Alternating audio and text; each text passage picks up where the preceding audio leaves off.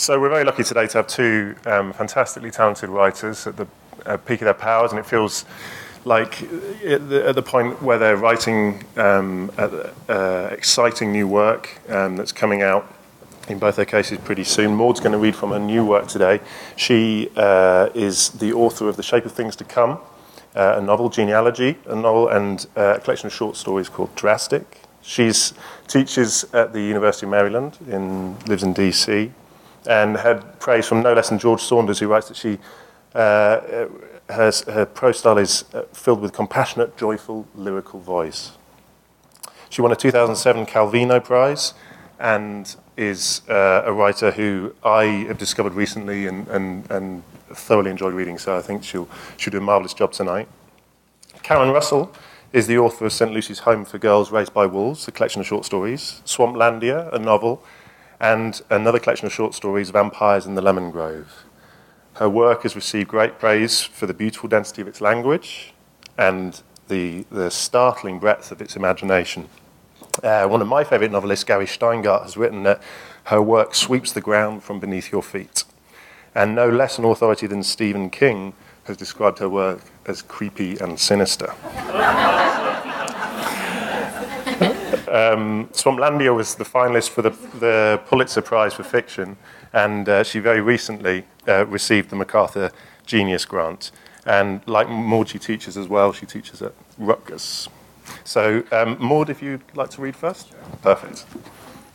It's really lovely to be here, and lovely to be reading with Karen. I'm going to read a few short sections from the beginning of my novel, The Man Who Walked Away, which I've just finished and which will be published this spring. And I'm going to be reading, it's the beginning, so I don't need to tell you that much, but I'm going to tell you a little. And this is what I'm going to tell you. It's inspired by a French psychiatric case history from the 19th century. And the case involved a patient whose name was incredibly Albert Dada. And he was treated at the Hospital of Saint-André in Bordeaux in 1886. And he had spent years walking in a semi-trance state throughout large parts of Europe, sometimes 50 miles in a day, often without sleeping or eating. And he would wake up in this public square or that one, countries away from home, and he wouldn't know how he got there.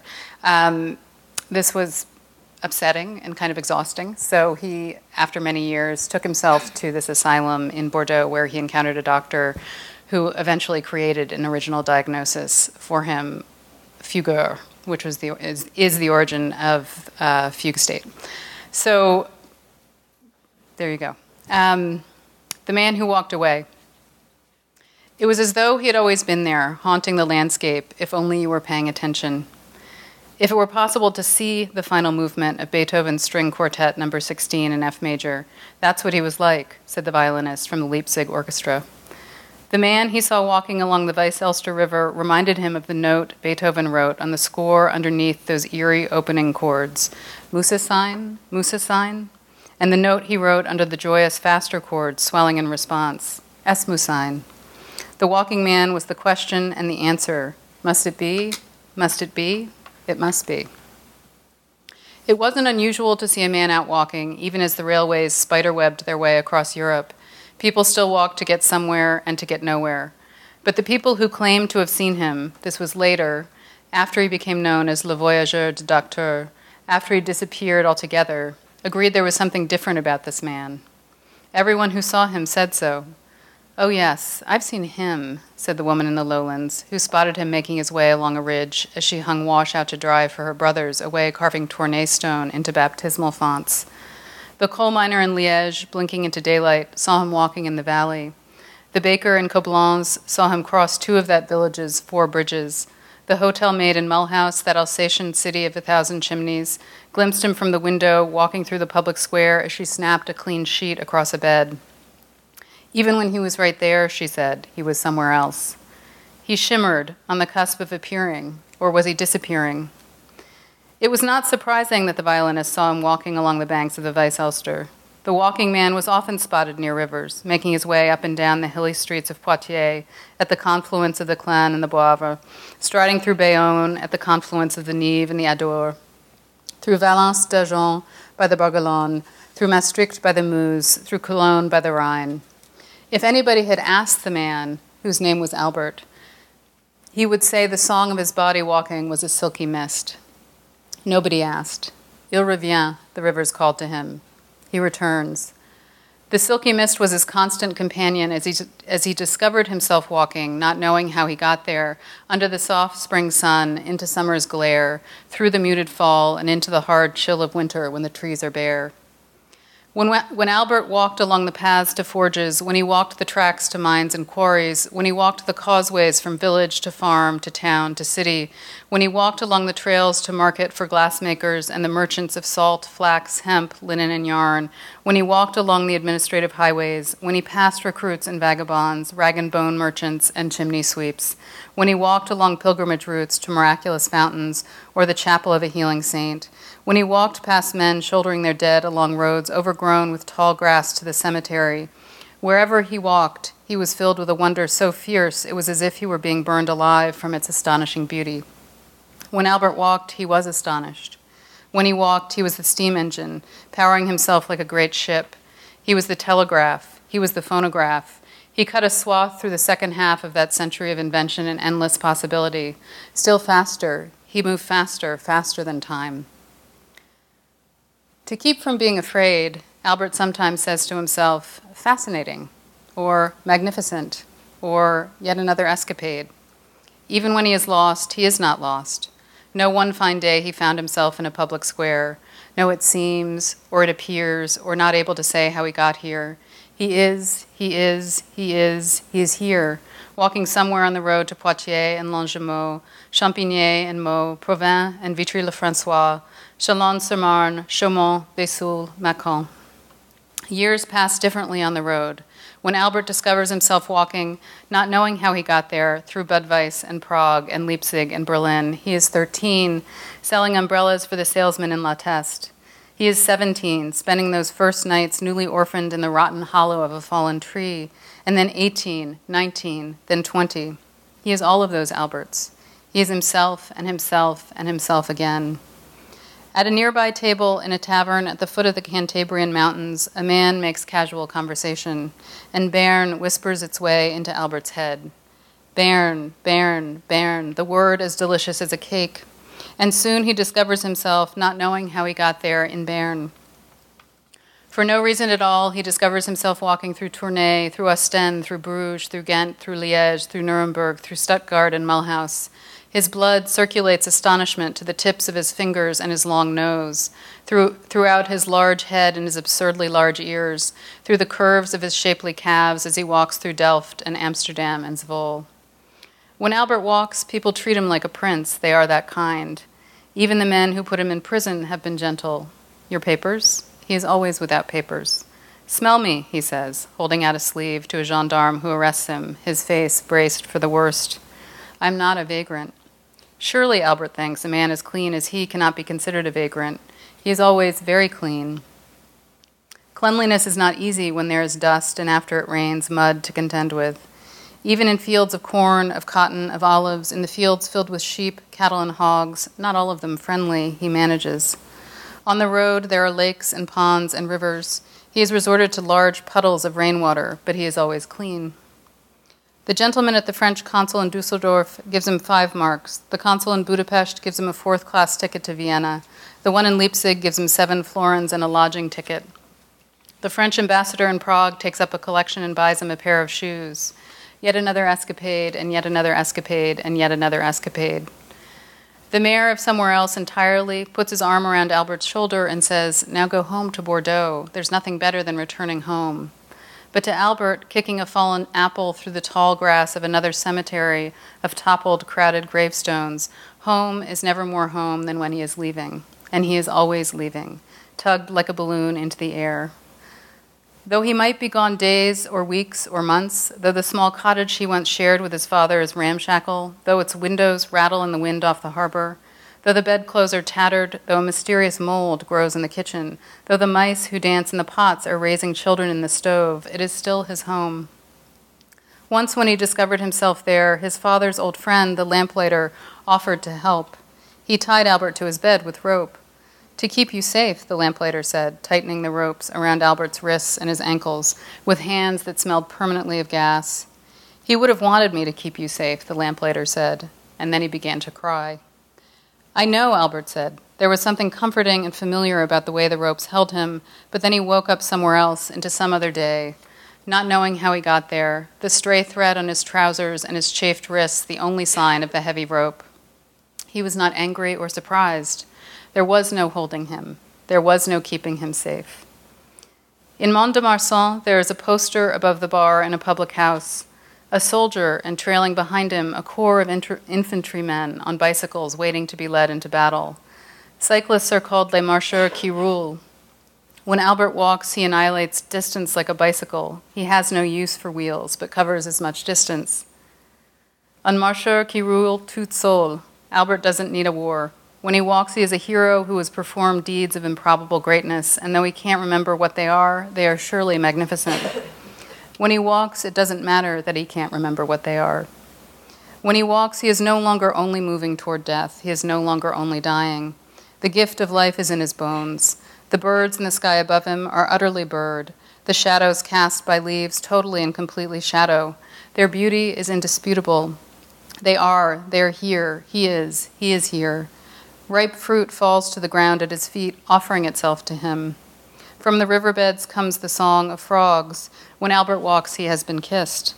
When he walks, his existence is complete and his body is divine. He is elemental as the sky, drenched with sun, then infused with red dusk, then night dark, then sun bright again. He walks for days without stopping, without eating, without sleeping, in order to feel the gift of astonishment. He drifts on the fringes of days where a fog mutes the tick-tock others adhere to so rigorously. Is it time to go? What time is it? Why is there never enough time? These are not his questions. When he walks, days and weeks and months are nothing but scurrilous rumor. He trammels winter, spring, summer, fall, as if they were idle gossip. Where does the time go? Vanished into the woods between Bordeaux and Toulouse, splashed into the deep black water between Marseille and Blida, flittered into the sky with the sparrows between Geneva and Strasbourg. It is such and such a day, people say to him. We are this day. We are here on the great clock of history. Albert, here you are in this moment, right here, can't you see? No, he cannot. The world is enamored of time, its shapely hours, its miraculous minutes, its svelte and speedy seconds. The entire world, that is, except for Albert. This is how it goes, how it has always gone. He begins to fade, and then a terrible thirst comes upon him, and his body is overcome with restlessness. He must drink water, lots of water. 6, maybe 10 glasses of water in a row, and still he is thirsty. He sweats through his clothes, and he trembles, filled with a terrible itch. There is a ringing in his ears and in his legs, his hips and his groin. It crescendos until it becomes a song. He's crescendoed all over Europe, behind the black blots of fir woods near stone cattle tracks, enveloped in the smell of moss and damp stone behind a cathedral, in the dark, marshy open, all of nature invaded by a fog. What will you do? The urge to walk is the answer to this question. It falls upon him and lifts him into heavenly oblivion until he disappears. And when he reappears, he is walking again, somewhere else entirely. The sky darkening toward night when before the sun was just rising. The terrible itch gone. What terrible itch? Somewhere outside of Limoges, a man gives him a pair of shoes, and he puts his old shoes to rest, burying them under a tree. He bows his head. Hail Mary, full of grace, he says the way he dimly remembers his mother did long ago, before Albert was left all alone with only the silence waiting to be filled. Please, let it be filled. And when he walks, it is, fleetingly. But when he stops out of the mist near the Société Française in Berlin, where he is given papers and new shoes, the face of an enormous dog, followed quickly by the body of the same enormous dog, tumbles him to the ground. The bite is painful, but worse is the man's face hovering above him. You must be hurt, the face says. It always hurts, Albert wants to say, but why begin a sentence he can't finish? The look on the man's face says it must be a problem of translation. He is right, though Albert understands German well enough.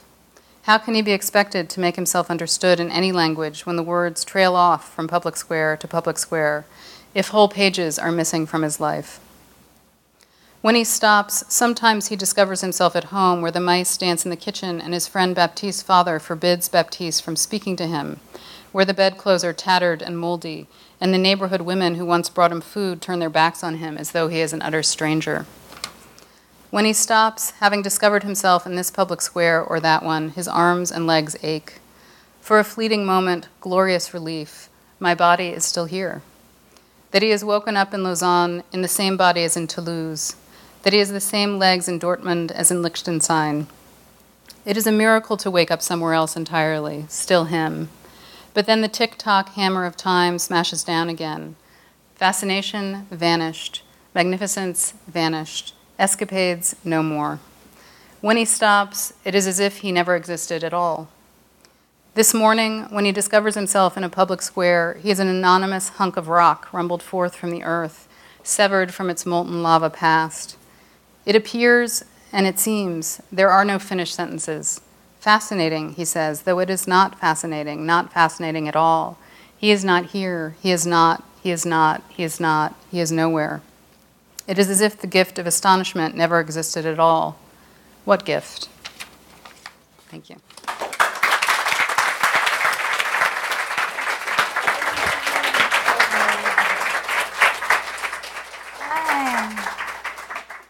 Well, that was incredible. I love, too, just the idea of getting to be the original diagnosis, right? The provocation for an original diagnosis. We're like, well, we're going to have to go back to the drawing board. That was beautiful. What a verb to be. And I wanted to thank Duncan for that gorgeous introduction. And Wendy and Lois, my students, for coming. These are my students who are vibrant writers and great dancers. I don't know what the pedagogical methods are here, but we dance together in my workshop. Yeah, it's a real pleasure to be here, you guys. I was going to read just a little bit, not anywhere near as lyrical and as that sort of uncanny, but this is a story. I was asked to write a story, an urban story, which felt pretty exotic for me because I tend to stay away from cities and I'm always on a beach somewhere, as is everybody's preference. But this is about some urban kids who find a scarecrow in their city park. And I'll just do the beginning. It's The Graveless Doll of Eric Mutis. So, the scarecrow that we found lashed to the pin oak in Friendship Park, New Jersey, was thousands of miles away from the yellow addles of corn where you might expect to find a farmer's doll. Scarecrow country was the actual country. Everybody knew that. Scarecrows belonged to country men and women. They lived in hick states, the I states, exotic to us, Iowa, Indiana. Scarecrows made fools of the birds and smiled with lifeless humor. Their smiles were fakes, threads, and this idea appealed to me. I was a quiet kid myself, branded mean, and I liked the idea of a mouth that nobody expected anything from, a mouth that was just red sewing. Scarecrows got planted into the same soil as their crops, and they worked around the clock like charms to keep the hungry birds at bay. This was my impression from TV movies, at least. Horror-struck, the birds turned shrieking circles around the far below peak of the scarecrow's hat, afraid to land. They haloed him.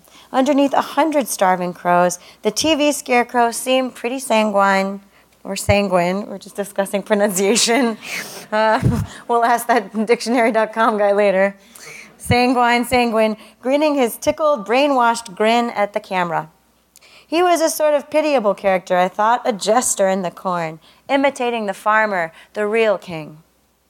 All day and all night, the scarecrow had to stand watch over his quilty hills of wheat and flax, of rye and barley and 7 other grains, which I could never remember. My picture of the scarecrow country was ripped directly from the 12-grain Quilty Hills muffins bag. At school, I cheated shamelessly, and I guess my imagination must have been a plagiarist too, copying its homework. A scarecrow did not belong in our city of Anthem, New Jersey.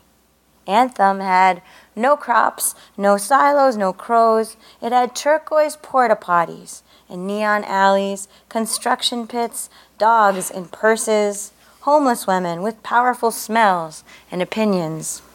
Garbage dumps haunted by the wraith-white pigeons. It had our school, the facade of which was covered by a glorious psychedelic phallus mosaic, a bunch of spray-painted dicks. Cops leaned against the cement walls, not straw guards.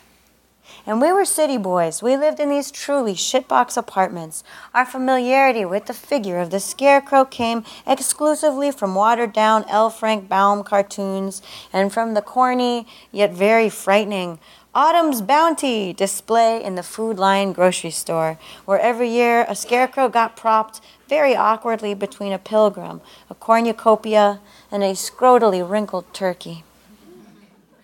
The Food Lion scarecrow looked like a broom in a Bermuda shirt, ogling the ladies' butts as they bent to buy their diet yogurts. What we found in Friendship Park in no way resembled that one. At first, I was sure the thing tied to the yoke was dead, or alive. Real, I mean. Hey, you guys, I swallowed, look, and I pointed to the pin oak where a boy our age was belted to the trunk. Somebody in blue jeans and a striped sweater that had faded to the same earthworm color as his hair, a white boy, doubled over the rope. Gus got to this kid first. You retards, his voice was high with relief. It's just a doll. It's got straw inside it. It's a scarecrow, shrieked Mondo, and kicked at a glistening bulb of what did appear to be straw beneath the doll's slumped face. A little hill. This scarecrow regarded its own innards expressionlessly, its glass eyes twinkling. Mondo shrieked again. I followed the scarecrow's gaze down to its lost straw. Long strands were blowing loose like cut hair on the barbershop floor, chlorophyll greens and yellows. Some of the straw had a jellied black look. How long had this stuff been outside of him, I wondered? How long had it been inside the doll? I scanned his sweater for a rip, a cold, eel-like feeling thrashing in my own belly. That same morning, while eating my popple blamberry breakfast tart, I had seen a news shot of a foreign soldier watching blood spill from his head with an expression of extraordinary tranquility. Calm came pouring over him at pace with the blood. In the next room, I could hear my ma getting ready for work, singing an old pop song rattling hangers. On TV, one of the soldiers' eyes fluttered and shut. Then, without warning, this story changed, and the footage sprang away to the trees of a new country under an ammonia blue sky. I'd sat there with jam leaking into my mouth, feeling suddenly unable to swallow. Where was the cameraman or camera woman? Who was letting the soldier's face dissolve into that calm? "Let's cut it down," screamed Mondo. And I agreed. "Nah, we better not," Juan Carlos said. He looked around the woods sharply, as if there might be a sniper hidden in the oaks. "What if this," and he pushed at the doll, "belongs to somebody? What if somebody's watching us right now and laughing at us?" It was late September, a cool red season. I should change this for right now. It was mid-October, a pretty warm time. I wondered who had chosen to bind the scarecrow to this particular tree. Our tree. Uh-oh. Yeah, our tree, the one that belonged to our gang, Camp Dark. It was the tallest tree in Friendship Park, a 60-foot oak overlooking a deep ravine which we called the Cone. Erosion had split the limestone bedrock, creating a 15-foot drop to an opening that looked like the sandy bottom of a well. It could not have been more than 7 feet across at its widest point. The rock walls were smooth. It didn't seem like you could get to the bottom safely without a parachute. Mondo was always trying to persuade us to throw a mattress down there and jump. The cone had become an open casket of trash. Way down at the bottom, you could see wet blue dirt with radishy pink streaks across it, as exotic looking to me as a seafloor. Condoms and needles, not ours. And the silver shreds of dodo, potato chip bags, and beer bottles, mostly ours, seemed to grow among the weeds. The great oak leaned its shadow into the cone like a girl playing at suicide, quailing its many fiery leaves. We'd been meeting under this oak for 4 years, ever since we were 10 years old. Back then, we played actual games. We hid and we sought. We did benign stuff in trees. We amassed a plastic weapons cache in the hollow of the oak that included the Sounds of Warfare Blazer, a toy gun that required 16 AAA batteries to make a noise like a tubercular guinea pig. Those were innocent times. Then we'd gotten shunted into Anthem's upper grades, and now as freshmen we came here to drink beers and to antagonize one another. Bi-weekly, we shoplifted liquor and snacks in a surprisingly orderly way, rotating this duty. "We're communists!" shrieked Mondo once, pumping a fistful of red-hot peanuts into the sky, and Juan Carlos, who did homework, snorted, "You are quite confused, my bro." Friendship Park was Anthem's last green space, 60 acres of woods bordered by gas and fire stations and a condemned pizza buffet. "The pizza party is canceled," read a sign above a bulldozer. The central acres of Friendship Park were filled with pines and spruce and squirrels that chittered some charming bullshit at you up on their hind legs begging for a handout. They lived in trash cans and had the wide-eyed, innocent look and threadbare fur of child junkies. Had they wised up, our Anthem squirrels might have mugged us and used our wallets to buy train tickets to the National Park, an hour north of Jersey's depressed downtown. Only Juan Carlos had seen those real woods. There was a river with a purple fish shitting in it, was all we got out of him. Behind our oak was a playground over which we also claimed dominion. Recently, the Anthem City Parks and Recreation had received a big grant, and now the playground looked like a madhouse. Padded swings, padded slides, padded gyms, padded seesaws, and go-wheelies. All the once fun equipment had gotten upholstered by the city in red loony bin foam. "This was to absorb the risk of a lawsuit," said Juan Carlos. One night at Juan Carlos's suggestion, we all took turns pissing hooch onto the harm-preventing pillows. Our park had a poop-strewn dog run and an orange baseball diamond, a creepy pond that, like certain towns in Florida, had at one time been a very popular vacation destination for waterfowl, and a Conestoga-looking covered picnic area. Gus claimed to have had sex there last Valentine's Day on the cement tables. "Pussy sex," he said authoritatively, "not just the mouth kind." Our feeling was, if Gus really did trick a girl into coming to our park in late February, they most likely had talked about non-controversial subjects, like the coldness of snow and the excellence of Gus's weed, all the while wearing sex-thwarting parkas.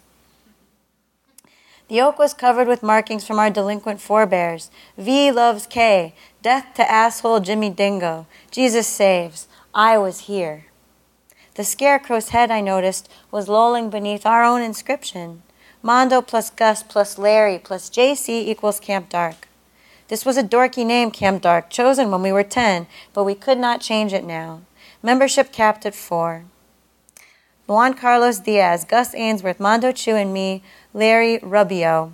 Pronounced Rubio by me, like a rubber ducky toy, my own surname. My dad left when I turned 2, and I don't speak any Spanish unless you count the words that everybody knows, like hablo and no. My ma came from a vast hick family in Pensacola, pontoon loads of uncle brothers and red-haired aunts, and fire-crotch cousins from some nth degree of cousindom. Hordes of blood kin, whom she renounced, I guess, to marry and then quickly divorced my dad. We never saw any of them. We were long alone, me and my mom. Juan Carlos had tried to tutor me once. Rubio, fucker, you have to coo the U. My ma could not pronounce my last name either, making for some awkward times in Vice Principal Derry's office. She had reverted to her maiden name, which sounded like an elf municipality, Durif. Why can I not be a Durif like you, I asked her once when I was very small, and she poured her drink onto the carpet, shocking me. This was my own kindergarten move to express a violent unhappiness. She left the room and my shock deepened when she didn't come back to clean up the mess. I watched this stain set on the carpet, the sun cutting through the curtain blades. Later, I wrote Larry Rubio on my folders. I answered to Rubio, just like the stranger my father must be doing somewhere. When my ma seemed to want me to do, to hold on to his name without the man, felt very silly to me. like the cartoon where Wile E. Coyote holds onto the handle, just the handle of an exploded suitcase, latching into pure space. The Scarecrow boy was my same height, 5'5". He was a funny hybrid. He had a doll's wax head with glass eyes and sculpted features, but a scarecrow's body. Sackcloth under the jeans and the sweater, pillowy, machine-sewn limbs stuffed with straw. I took a step forward and punched the torso, which was solid like a hay bale. I half expected a scream to roll out of the doll's mouth. Now I understood Mondo's earlier wail. When the doll did not make a sound, I wanted to scream for him. Who stuck those on his face? Mondo asked. Those eyes. Whoever put him here, jackass? Well, what weirdo does that? Puts eyes and clothes on a giant doll of a kid and ropes him to a tree. A German, probably, said Gus knowingly. Or a Japanese. One of those sicko sex freaks. Mondo rolled his eyes. Maybe you tied it up. Maybe he's a theater prop, like from school. He's wearing some nasty clothes. Hey, he's got a belt like yours, Rubby. Fuck you. Wait, you're gonna steal the Scarecrow's belt? That ain't bad luck? Oh my God, he's got on underwear. Mondo snapped the elastic, giggling. He has a hole, Juan Carlos said quietly. He slid his hand between the doll's sagging shoulders and the tree, down here in his back. Look, he's spilling. Juan Carlos began jerking straw out of the Scarecrow and then, in the same panicky motion, cramming it back inside the hole. All this he did with a sly, aghast look, as if he were a surgeon who had fatally bungled an operation and was now trying to disguise that fact from his staff. This straw, I recognized with a chill, was fresh and green. You got your oh shit face on, JC, Gus laughed, and I managed to laugh too, but I was scared. The crisp straw was scary to me, a terrible sweetness lifted out of the doll, that stench you're supposed to associate with innocent things, zoos and pet stores, pony rides. He was stuffed to the springs of his eyeballs. Put it all back, Juan, I thought, and we'll still be okay.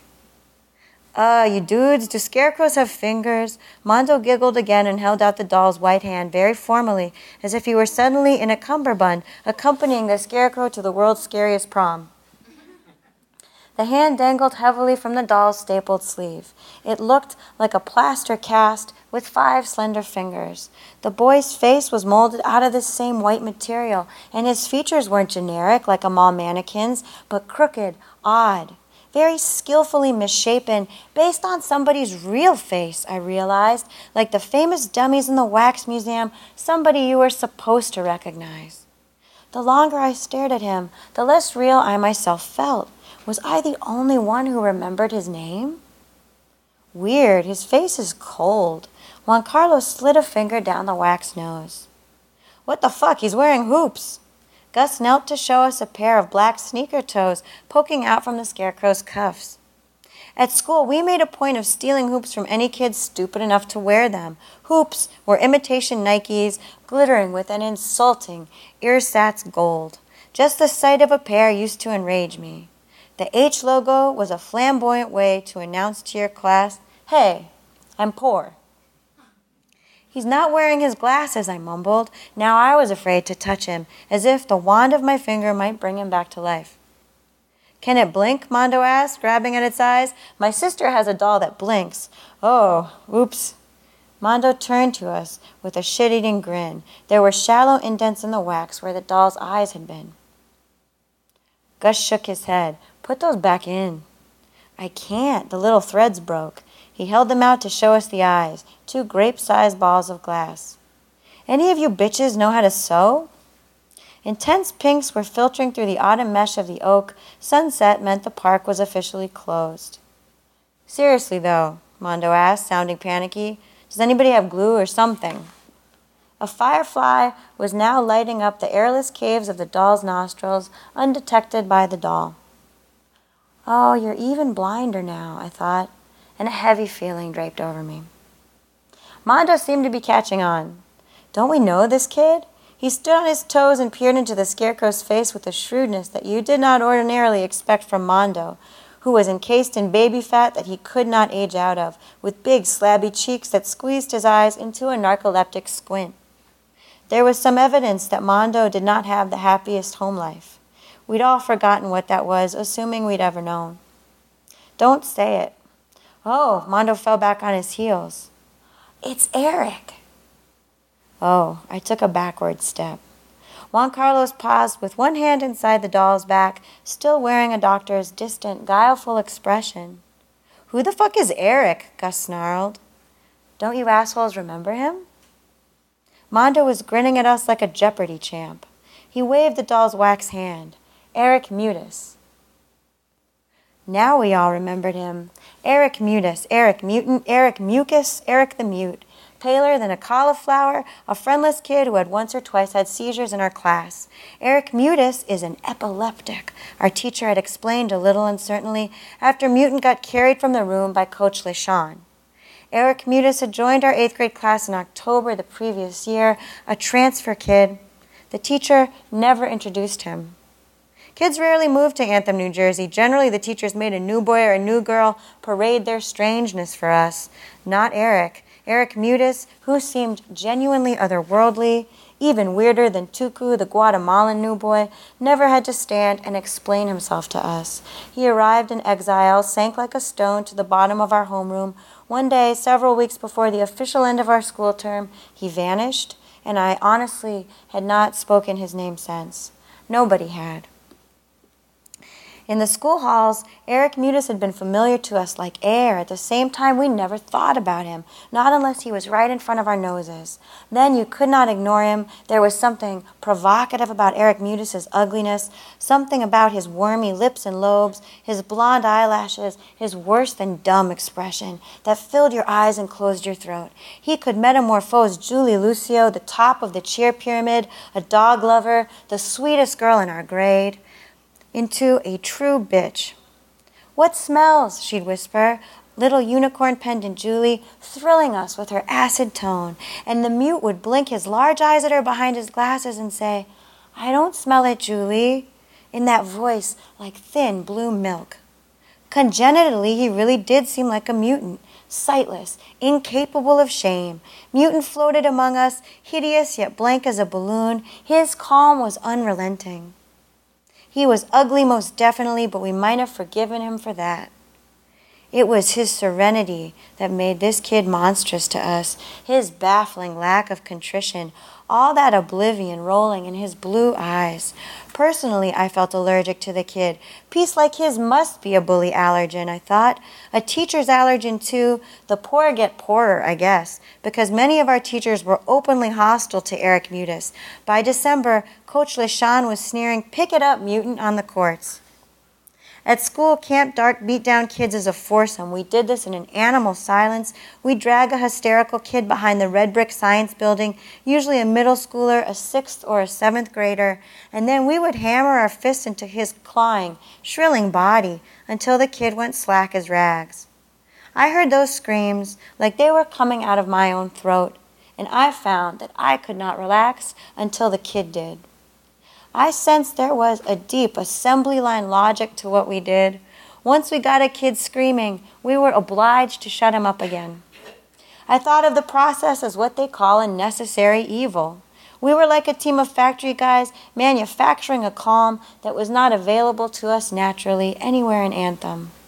We so desperately needed this quiet that only our victims could produce for us, the silence that came after an attack. It was also as essential to our friendship as breathing air, as blood is to a vampire. We'd kneel there, panting together, and let the good quiet bubble out of the snotty kid and into our lungs. I'll stop there. Thanks, you guys.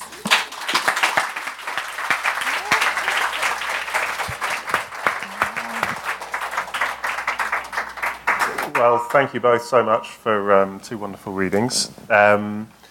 We can throw open to questions. I think I might get it started just by asking a question about the size of stories. You've both written short stories that have grown into larger things, and I mean, I know these things are hard to measure, but is there something that gives you a feeling that you know that there's more to a piece of work that you've already done?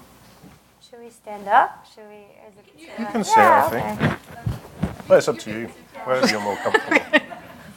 Do you like when I had like some jet lag? So I was like, wait, is this the opposite of what? Just do that. Yeah. While you're in it. I think you should. I think I'm in a fugue state. I think you should answer this first. Well, actually, all of my novels have grown out of a shorter story, and I mean it's hard to remember how that happened exactly, but I think it's sort of a nag.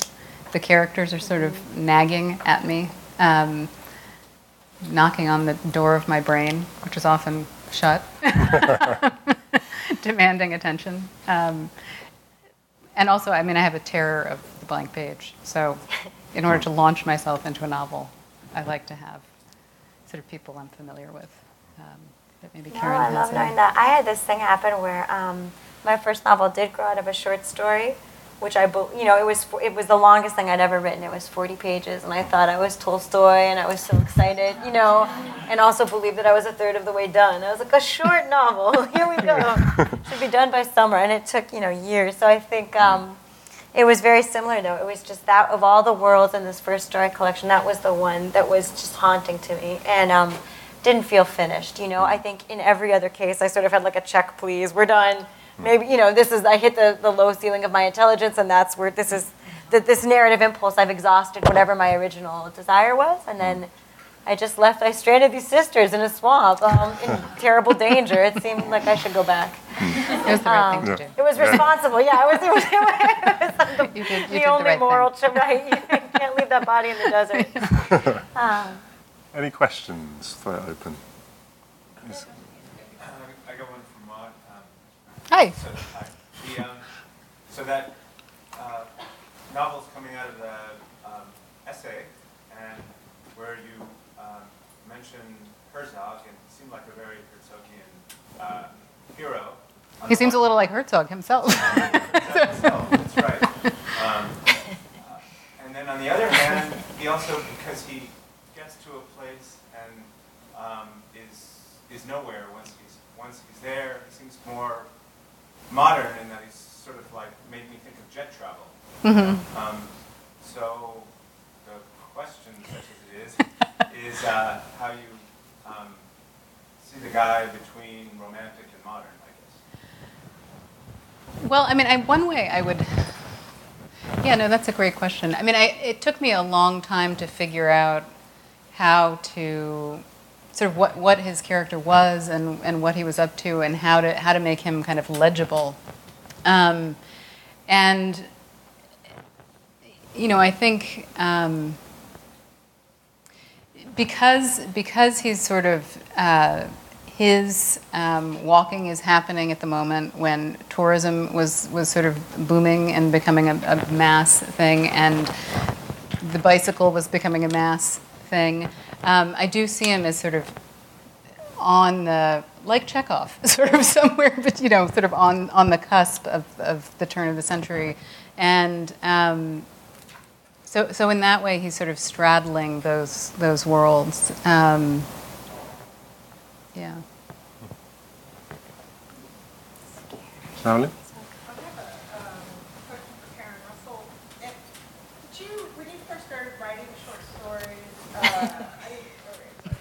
Writing short stories, did you start off writing more realistic stories? At what point, maybe early on or later, you sort of veered toward the fantastic, like Hoffman and especially in this story? Sure. This is I think I was really thinking about E.T. Hoffman, definitely. But I mean, that whole sort of then Poe, then the whole lineup there. Yeah, all of those magicians, I love them, and those were my favorite writers as a kid, right? So I think if you're on that steady diet for a while, I mean, it just makes sense to me that would be the material that that's the alphabet that spoke to you, right? So, but when I first started writing, I wasn't thinking, I was such a dummy, and still am, but even more so then, and I was not thinking about tradition in a conscious way. I was just came from Florida, so I always think I got a leg up in terms of writing surreal, fantastical stuff. Sometimes people are like, where do your ideas come from? And I almost think before literary influences, it's just geographical. I'm like, come with me to Miami. I want to show you something. And this much will be revealed now, you know, because it really was this seamless bubble where it was like the grocery store is next to the parrot jungle, you know. I mean, everything is narrated in a matter-of-fact register, and there was nothing to flag one thing as strange and one thing as everyday, even though later when I went to college in the Midwest, I was like, that was peculiar, what just went down.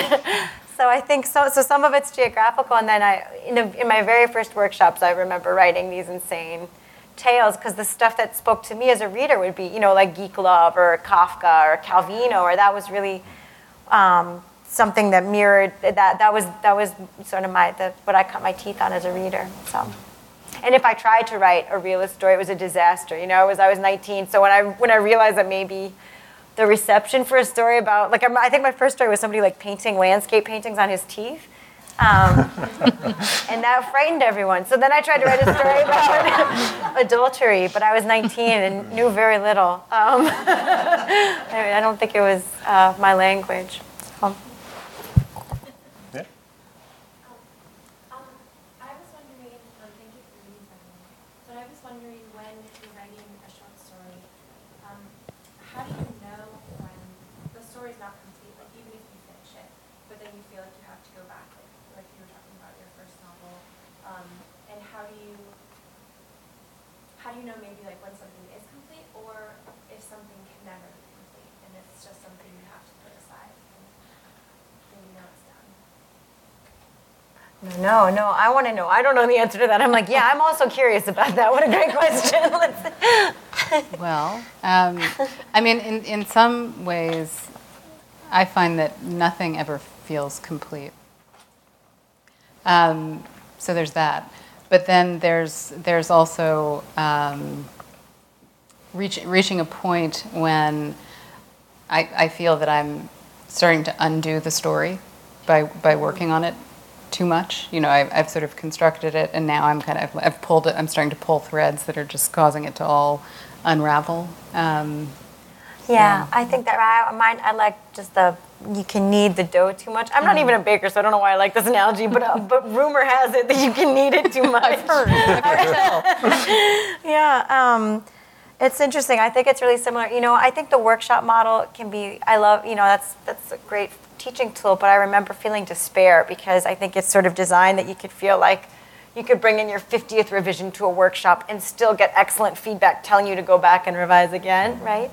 And I remember, like, with relief to this day that I had one workshop where my professor at that time said, well, do a revision, then you can send this out. And that was such a foreign notion to me that you could send something out for publication. And I often feel like I'll get to a place where I hit the ceiling of my own intelligence. It's very similar, like and I just cannot see it as a reader anymore, or I'm like changing pronouns, you know, or the structure feels like it's in place, and then I really need help. Then I'll need an editor or another reader outside of myself to give me some echo back, you know, as to what's coming through, what's explicit, what's latent, that's not drawn to the surface yet. So I think often I really need help, like I need it now. I've never been able to get to the conclusion of something without a reader on the outside, you know, another mind to let you know. Yeah, no, I think that's a great point. You sometimes need someone to just stop you.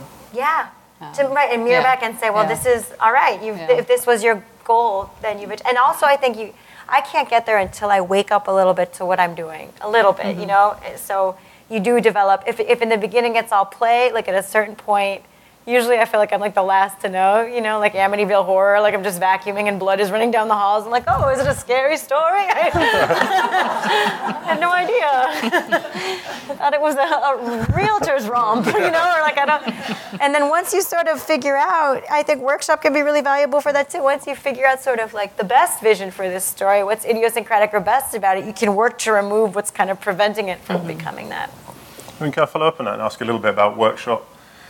The kind of the idea that workshop style was, you know, the Raymond Carver minimalist thing where you just kept honing something. And but you're both writers that are interested in the strange, and you do very interesting formal things. Did you find a lot of resistance to the kind of way that you were working when you were first starting out? People wanting you to write more like Carver and that kind of type of writing? Well, let me think way back. I don't think I was.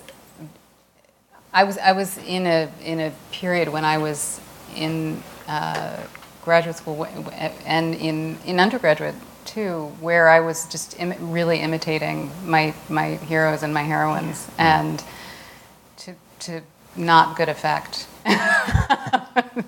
So it took me a long time to find my own voice, and I mean I think that's when a workshop is really working, it's telling you what's idiosyncratic and eccentric and fresh. And yours, yeah. So yeah. But sounds That's like funny. I was thinking that too. How fun that was in like the early days, right? Where they would bring in someone like the Question of Bruno or Borges or somebody, and then all of these strange. It was almost like a very effective fingerprinting because a bunch of all of us were like 18 trying so hard to sound like Borges, and it would just be like everybody's strange karaoke, It's like that's not what TLC sounds like. But I think I was lucky. I was very lucky because I hear horror stories, but I felt like I had a lot of support, and I felt like the other people in my workshops tended to be these like freakish writers, and a lot, they were really kind of doing in the beginning, right? Yeah, you're sort of you're fusing the influence, the voice, or you're writing to the models that have spoken to you. But yeah, I felt lucky that way. I felt encouraged.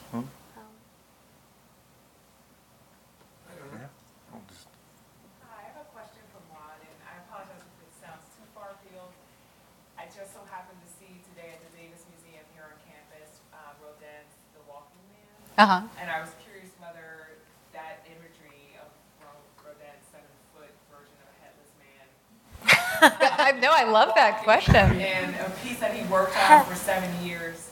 Was there any? That's how long I worked on this novel. Well, I love that piece, but it's interesting because it was never in my mind. I mean, I think because. I'm not sure why it wasn't in my mind. I mean, I think there were other walkers, but yeah. I mean, it's very resonant, and it makes me want to go see that piece again. So yeah. I'm just curious, what were those books you mentioned? The Question of Bruno, and it sounded like boarheads or something? Sorry, that's my Borges, Jorge Luis Borges. I know Luis. What's the Question of Bruno? The Question of Bruno? That's something by Alexandra Heyman. It's a story collection that is just formally really experimental and playful, and fun to imitate if you're a workshop student. And that also references Bruno Schulz, who was a Polish writer. Fun to imitate. Yeah, also very formally interesting. So, Cameron? Can I just follow up on Duncan's question about sort of the relationship between writing short stories and novels? Do you feel more at home in one? Do you like one day feel? Are there? I guess my question is sort of the difference also about collections of short stories, about whether you think do you write stories individually as self-contained things, or do you write them thinking that this is a set? Right. And then how is that different from obviously extending one novel into a? Sure. One short story. Well, so I really did the first collection. One of the epiphanies one of the kindnesses of my early grad school professors was to encourage us to think about what we were doing as book-length projects. I mean, I really was at that. I was not even thinking that far ahead. So at a certain point, I think it was a little similar to writing a story as a discrete story. I think I woke up to the idea that this was sort of an archipelago of these islands that were connected thematically, and with the second collection, I really think I was in a very conscious way sort of imagining them as treating similar themes, even though I guess arguably, I mean, the first collection is geographically linked, but I sort of think they're much stronger thematic links in the second one, and I was thinking of it as a book. I don't know do you feel more at home? And I never feel so at home. I think it's kind of like homesickness generally, where you're longing for sort of a state that you might never have occupied, or what are you remembering? Because I think that usually if I'm into a novel, often I have the one time, I even know, I'm still early enough in my career that I think I can't speak with too much authority on any of these things. But I remember working on that novel, I was homesick for stories, and I thought the day that I finish this, I'm gonna go racing back and and have like a bunch of fun flings and jump around continents, and it will be as with a divorcee's energy. I will return to. But it seems like they're very different, sort of. They're different pleasures, yeah. And then when I was reading stories, I was like, I sort of miss going home to a stable world. Yeah. So. Do you have that where it's like grass is always greener or something? Well, I mean, I know that with this novel, because I was working on it for so long, I longed to finish sort of discrete sections of it, so I was constantly turning pieces of it into discrete stories. And now all I want to do is write sort of fragments and prose poems. So, yeah, I think I was homesick, as Karen said. It's a great word for it. Yeah. Anybody else got a question?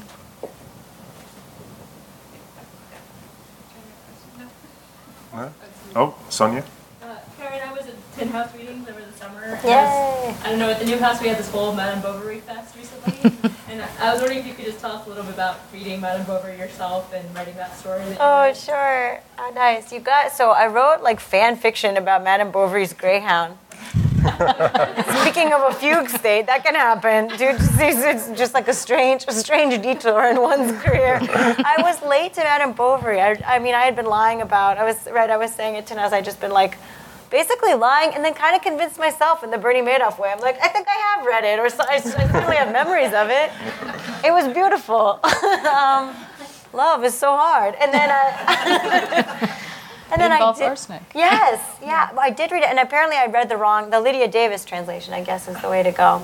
Yeah. Whatever. I'll have to return. I loved this book so much, and I just loved how completely contemporary aspects of it felt to me, and I just sort of fell in love with the book, and I was haunted by, you always try to find points of entry, and I think I really wanted to write a love story, but I wouldn't be able to do it in Noonlight with human characters. Just feels deadening. I wouldn't know how to do it. But I did sort of want to, I was thinking myself about just that problem, right, of the dueling instinct to run and to stay in just her fantasy life, being possessed of a fantasy life, So there's this passage in the middle of the book where they're on their way to Yonville, and I don't know, they stop for a bathroom break or who knows what, but the little dog goes running off. It's like a really heartbreaking sort of foreshadowing, It's like sort of this like beautiful animal augury, and then the dog never returns. So, just seemed like what's to be done? But you just wonder about what happened to the dog. It's and it was just it was like a sort of this material symbol of like all the promise of the early union and this kind of blind gift from poor, Charlie to Emma. Oh, Marilyn? Nobody else asked another question. I was interested in this story, which I read the complete version of. I enjoyed very much. It gets so much scarier. It's so scary at the end. It's really, really creepy. I will testify. But I'm really interested in the sort of just the first-person narration in it. There doesn't seem so very much time between the time the story's being told and the time it happened. And the narrative's vocabulary is interesting and sort of peculiar. But I think students often feel like that, especially with the first-person story. It's usually always retrospective, especially if it's in the past tense, and the person survived to tell the story. So I'm really interested in that one because it's sort of unsettling in a way. He seems so close to that experience of being eighth grade, ninth grade. Yeah. Yet at the same time, this very elaborate, voice and articulation. And so I'm really interested in how you sort of see that. I mean, I guess maybe I would say, when you think of a first-person narrator, do you think of them as the character at the time they're writing or speaking, as well as the time they're younger, even though it's more on that experience? Yeah, it's funny. I often think about this, and in my first collection too, there are all these first-person voices where I take up. The Western Migration. Oh, well, thank you. But these kids, they're accessing sort of. Often, I'll take some liberties. I think, in terms of the language and the way that I have post hoc justified this to myself, right, is that I'm sacrificing one kind of realism, which would be, you know, limiting yourself to the vocabulary of an 8-year-old or a 9-year-old, or in this case, a 14-year-old, you know, in sort of the Emma Donoghue Room way, where it's going to be a really narrow gauge and really faithful to the idiom of kids. So often I think I do take some liberties, but I tell myself, or I hope that the intent is to recreate kind of that emotional state with greater fidelity. So I wouldn't be able to do that, I don't think, if I was really just using the language of some 14-year-old boy. And it's funny too, like I just think I must be citing my own experience a lot, which was that I was like a pretty hyperverbal, you know, pretty blinkered kid, you know? Like, so that gulf I think is poignant about that time, because often you do have access to adult insights and you are cutting your teeth on some, you know, Junot Diaz is someone who I love, and I think he does this really splendidly, where he'll give his teenage characters access to, you know, these verbal flights that they are capable of. We all know teenagers are capable of them, but then he also really tries hard to stay true to the innocence of that time and not overreach, you know?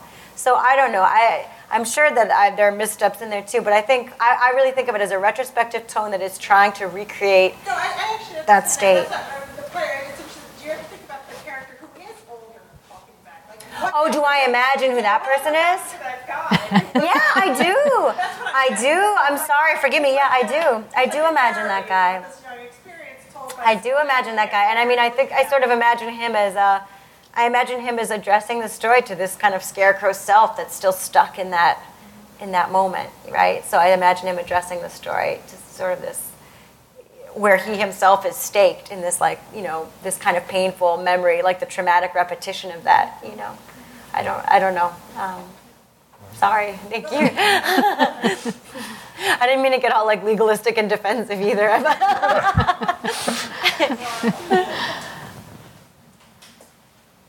Last question from someone? One of the things I was going to ask is, certainly in your first novel, Mawr, you've got a woman who's struggling to break out into adulthood. Mm-hmm. And you've got a lot of kids that get thrown into adulthood a little early, especially in Swamplandia. That liminal zone that you just mentioned just seems to be a fascinating. It's the time when I think we do our most intense reading, and when we process most stuff. Could you talk a little bit about how you use that kind of experience, that liminal experience in your work? Well, I mean, in my first novel, which is a much more sort of comic novel in a lot of ways, I've gone very much in a different direction. But what seemed freeing there was to have an adult, as you say, kind of trying to get out of adulthood, or sort of not able to understand it, but to juxtapose her with her mother, for instance, who is not quite an adult, but she's certainly, you know, putting on adulthood, putting on adult airs. So finding a space, a kind of emotional space for a character where they've sort of cast off, or they can see more clearly the sort of landmark aspects that they're meant to be hitting, and yet they're nowhere near them. I find that particularly moving. And then with Albert, I mean, he's sort of constantly seeking escape and finding a liminal space, which I imagine to be a kind of ecstatic state, but one that he can't control. And so I was interested in how operating outside of time, sort of losing a sense of time, might affect a person in that way. But yeah, it did sound totally euphoric.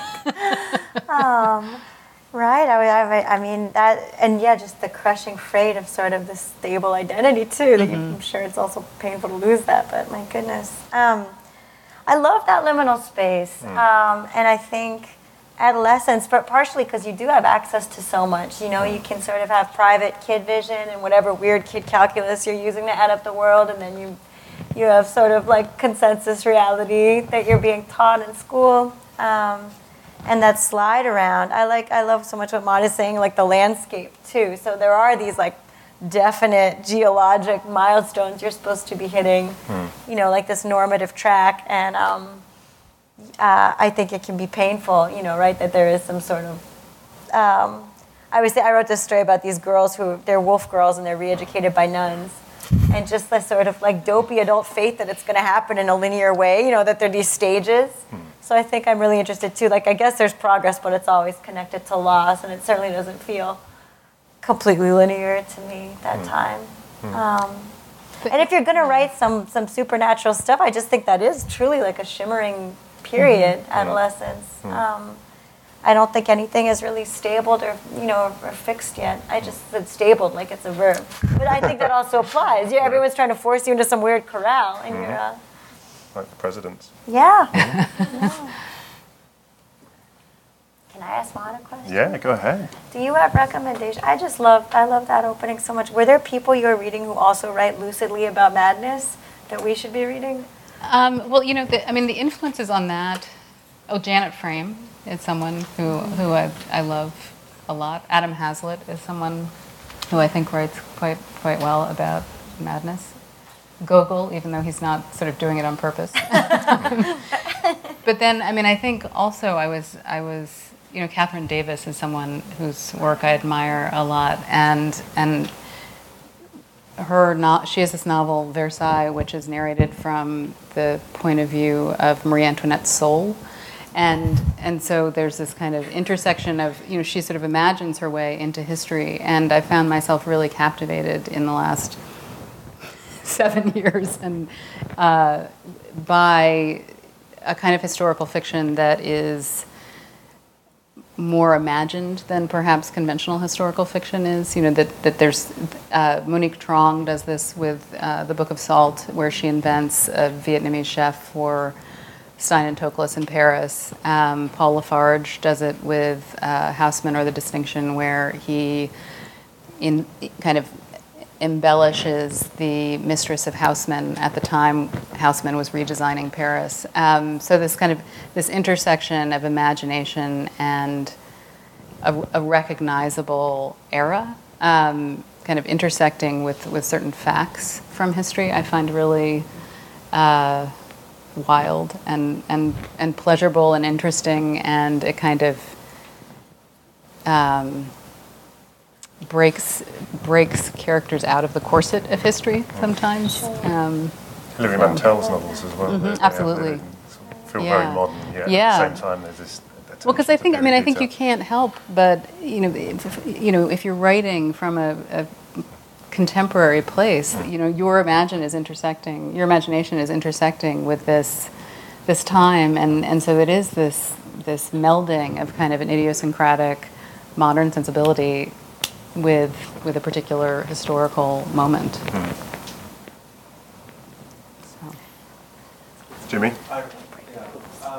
Could you talk a little about the perils as well as the pleasures of that genre? Yeah. I think part of the reason, I can speak about it very personally, I think part of the reason this novel took so long was that I had to do a lot of research, and I didn't feel it.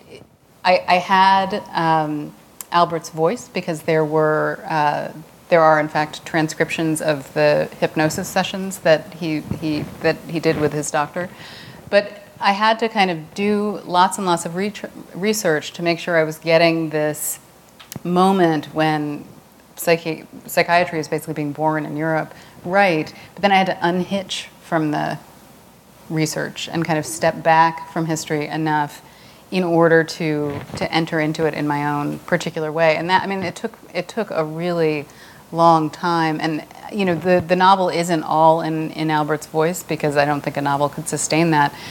So the part that felt like homework for a lot of the time was this doctor, because he's the one who's moving through history in a more lucid manner and moving through time in a more conventional manner. And I found that at first to be, it was sort of like I could barely get him across the room, because I felt so obligated to the historical moment. And I think ultimately I remained obligated to it, but I just had to find my way in, and that was perilous, if not torturous.